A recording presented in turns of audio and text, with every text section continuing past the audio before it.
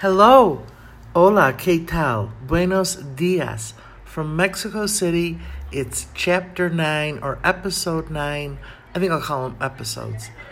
Episode 9 of my latest podcast from Mexico City, which is called My Mexican Mistakes. And for those of you who are new to the podcast, welcome, bienvenido. And for those of you who have been following along with my misadventures in Mexico City, welcome back. Please, I should say, I hope you enjoy this podcast, and if you do, please share it and tell your friends about it. Because, as I said last week, and I'll say this week, the numbers are going steadily down. And again, am I like Elaine from Seinfeld? Am I not as popular as I thought I was? The answer is a resounding C, yes. And if the numbers get any lower, I'll just start calling the people who are listening and tell them what's happening. So please, if you like it, tell your friends about it. And if you don't like it, then find someone you don't like and tell them about it so they can endure the same torture you may feel you're enduring. All right, let's get down to the business of mistakes. This past week, I was pretty proud of myself because I really hadn't made any serious mistakes or even remotely serious mistakes that I could recall. And when I woke up yesterday and realized I had another podcast to make about my Mexican mistakes, I thought, holy cow, maybe I'm done making mistakes or as many mistakes. Because it occurred to me, really, not much had happened in the way of mistakes. Things were pretty smooth. Even on Thursday, when I went out for a walk, someone asked me for directions, which stunned me that I actually looked like somebody who might know what they're doing here. But this woman asked me if I knew where this particular street was, and I was able to tell her by using a lot of hand gestures which way to go. But the only reason I knew where that street was because I was looking for a different street that I couldn't find, and so I saw that street that she was looking for. So I hope things worked out for her. They did eventually work out for me, and I found my way to where I wanted to go. So I was pretty arrogant yesterday, thinking, I have no mistakes to talk about. What will I talk about? And then I realized the only reason I hadn't made a lot of mistakes was because I really hadn't gone very far this past week. I had something that I needed to get done, to write something that was hard and time-consuming. And so most of my time was spent working on this writing project. It's a part of my script, but it was a very tough part of the script, and I probably worked on it every day since last weekend. So I hadn't gone very far. And the only places I went to were the places that were right around my hotel that I kind of knew where they were by heart because I've been there so many times. And other than that, I just stayed in and worked. But then that all changed yesterday because I finished that big writing project, at least for now, and sent it to the person who was waiting for it. And I know I'll get it back, and it's going to need a lot of changes. But in the meantime, it's his problem right now, not mine. So yesterday, I thought, well, I'm going to go to the supermarket and get the few things that I needed. And one of those things being those crazy Japanese peanuts, which if you've looked at my Instagram or Facebook page, you'd see I confessed an addiction to something that is called cacahuates. I'm sure I'm butchering the pronunciation, but it's cacahuetes or cacahuates, or cacahuetos. I don't know. You could see why I end up making so many mistakes because I can't even get one word right. But I think it's cacahuetos, peanuts. But these are Japanese peanuts. And I'm going to get to that story in a minute. But my trip to the supermarket was really driven by my need for more Japanese peanuts. But then I needed some other things too. So I went out and I got some lunch at a great cafe very near to my hotel. And then I walked up to the supermarket, and I was smug and I was arrogant because I hadn't made any mistakes yet. And then I went looking for two things in the supermarket.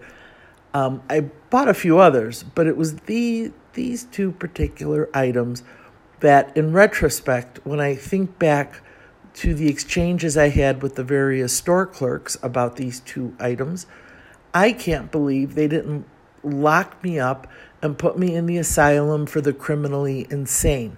This is how nice the people who work at the grocery stores in Mexico City are. Something I have not experienced in Chicago for a long time. When you go to the grocery store in Chicago, like the Mariano's or someplace like that, they act like they're doing you a favor when they point in some direction for what you're asking for, and then resume their own conversations with each other about how much they hate customers.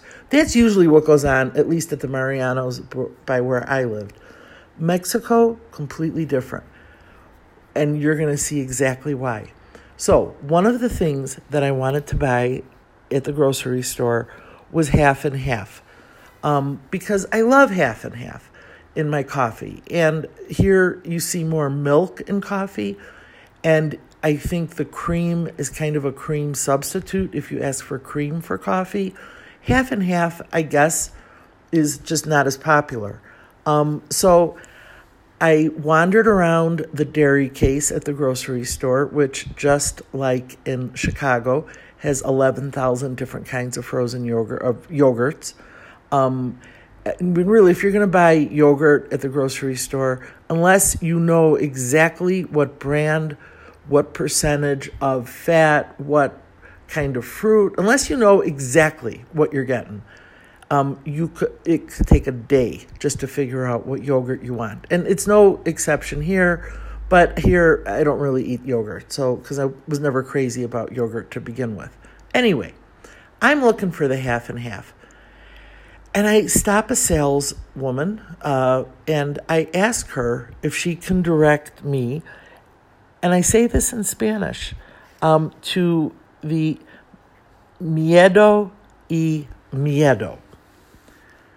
What I asked for was fear plus fear, because in Spanish, the word miedo means fear. So I asked her where is the fear and fear, or do they have fear and fear? Now, I can't believe at this point she didn't walk away and report me to the store manager, because, I think I sounded like an absolute nut. The word for half in Spanish is not miedo, it's medio, if I'm pronouncing it correctly. Medio or medio. So what I should have asked for was medio y medio. Instead, I asked for miedo y miedo. So instead of half and half, I asked for fear and fear.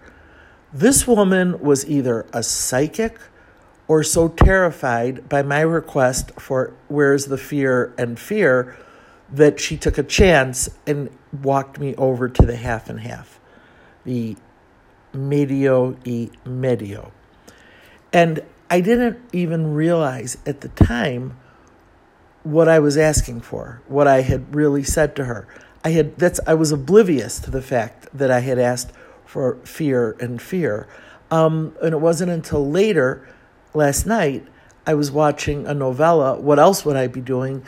And one of the characters said, tengo miedo, I'm afraid. And when I heard that, and I reflected back on my conversation with the sales clerk and the strange look she gave me, I realized what I had done. But that wasn't the only mistake I made. Because, like I said before, I wanted to get more cacahuetes. I still can't pronounce it. No, cacahuetos. But I could not remember that word. I mean, I knew it was a long word that had a lot of C's in it, but I couldn't remember it. But I thought, well, I'll ask a sales clerk where the nuts are, because if she leads me to the nuts, I was certain I would find the Japanese peanuts that I was looking for. And so I stopped a different saleswoman, and that probably was the only smart thing I did, because I think if I would have approached the same woman, she would have run screaming. But what I asked for, I asked her if she could tell me, I wanted some noches con limón. And she said, what? In Spanish. And I said, noche con limón. Because I thought in my head the word for nut was noche. If I would have thought about it a little bit more, that's the word for night. If I would have looked it up on my phone, the word for nuts in Spanish is nueces, if I'm pronouncing it correctly. But that's not what I asked for. And I didn't ask for the cacahuetes. I asked for noche con limón. I was met with the same confused look I was met with by the other saleswoman, but this girl was younger and probably not as experienced as dealing with lunatics as the older woman was. And so she walked me into the produce section and pointed to the limes. Because, by the way, in Mexico, limon could be lemon or lime, but odds are you're going to get a lime. I haven't seen too many lemons here. So limon is lime.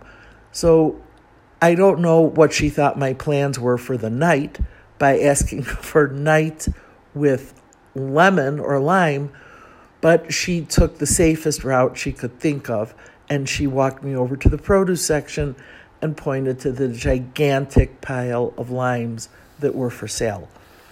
And I said, that's not what I want exactly. But I, at that point, she just was like, I don't know what you want. And I was like, I clearly don't know what I want either. But I asked her one more time for noches, once again, repeating the mistake, nights. And maybe her next step was to get me an application for a job there, because maybe I wanted to work nights. Eventually, I found the peanut section, the cacahuetes section. And I saw that there were Japanese peanuts, but then there were regular peanuts. And I thought, well, what is the difference? I mean, I know that these Japanese peanuts are amazing, and I'm going to put it under the category of mistakes that I started eating them, because they are the most addictive substance known to mankind, and quite possibly the most delicious.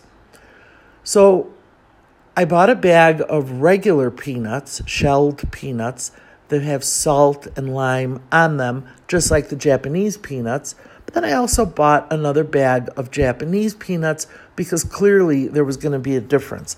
But I wanted to do a little research. And you can tell these are the things that occupy my thoughts if I am actually doing research on peanuts. I knew there was a reason why the Japanese peanuts had to be so delicious, and 10 times more delicious, or 1,010,000 times more delicious than regular peanuts. But as a side note, I want to say this. Everything in Mexico, just about, has salt and lime on it, including the peanuts. You don't have to buy them with salt and lime, but those are the more popular, or with chili powder. But salt and lime are like the two things everybody puts on everything. And I'm here to tell you this. I regret all the years I spent not adding salt and lime to whatever I was eating. It could be fruit, it could be nuts, it could be soup, it could be anything. It doesn't matter if you think lime goes with it or not, because the answer is lime goes with everything. Limon goes with everything. And now I won't eat anything without salt and lime. So I want you to start putting salt and lime on your food too. Anybody who's listening out there, add salt and lime to whatever it is you're eating right now. You will not be sorry. Okay, now, I get home after, I would imagine, narrowly escaping having someone at the store call the authorities, because of my strange requests for terror, for night with limon. But I managed to get out of there, and I walked home. And when I got home, I opened up the bag of Japanese peanuts with, of course, salt and lime, and the bag of regular peanuts with salt and lime. And here's what I learned. Regular peanuts with salt and lime are just delicious.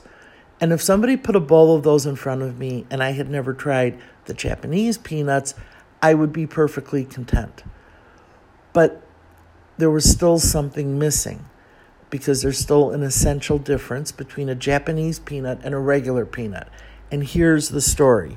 Here's why the Japanese peanuts are so awesome. Because they're also known as cracker peanuts. There's a shell around the peanut that, as I ate Japanese peanut after Japanese peanut, I hoped the shell was just part of an exotic peanut, but it wasn't. Though Japanese peanuts are peanuts that are deep fried, and that crust is made of wheat flour, soy sauce, sugar, and MSG. They might as well put heroin in that mix. These are the best substances on earth. Soy sauce, sugar, MSG. Why do you think everybody loves the fluorescent orange chicken at Panda Express? Because there's a ton of salt, sugar, and MSG, and probably soy sauce in that mix. These Japanese peanuts with that shell, no wonder they're so addictive.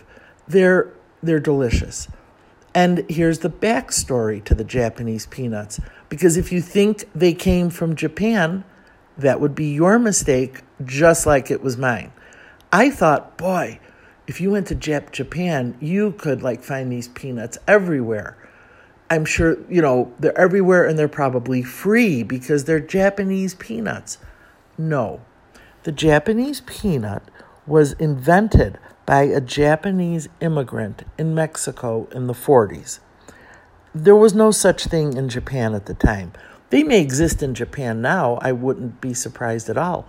But there was no such thing as a Japanese peanut until a Japanese immigrant to Mexico invented them. And I'll tell you something else. If you put soy sauce, sugar, and MSG on a shoe, you'd be like, this is the greatest shoe I have ever eaten. So that's the key to the Japanese peanut. It's very interesting that it was a Japanese immigrant that invented them, because once again, it's always immigrants that come up with the best ideas. And maybe that somebody should throw a bag of Japanese peanuts at that nitwit in the White House, and maybe then he would understand we need more immigrants everywhere. I remember when that nitwit in the White House was running for president, and he talked, and of course he was banging on about the ridiculous wall, which I wish somebody would build a wall to keep him locked up. But in any event, he said, and if we don't have this wall, we're going to have a taco truck on every corner. Okay, first of all, it's a terrible thing to say in a way because it's so racist. But even worse, what's wrong with a taco truck on every corner? I'm living in Mexico City. I am surrounded by Tacos El Pastor. There's not a day that I wake up and say, I wish I didn't have to see all these taco restaurants.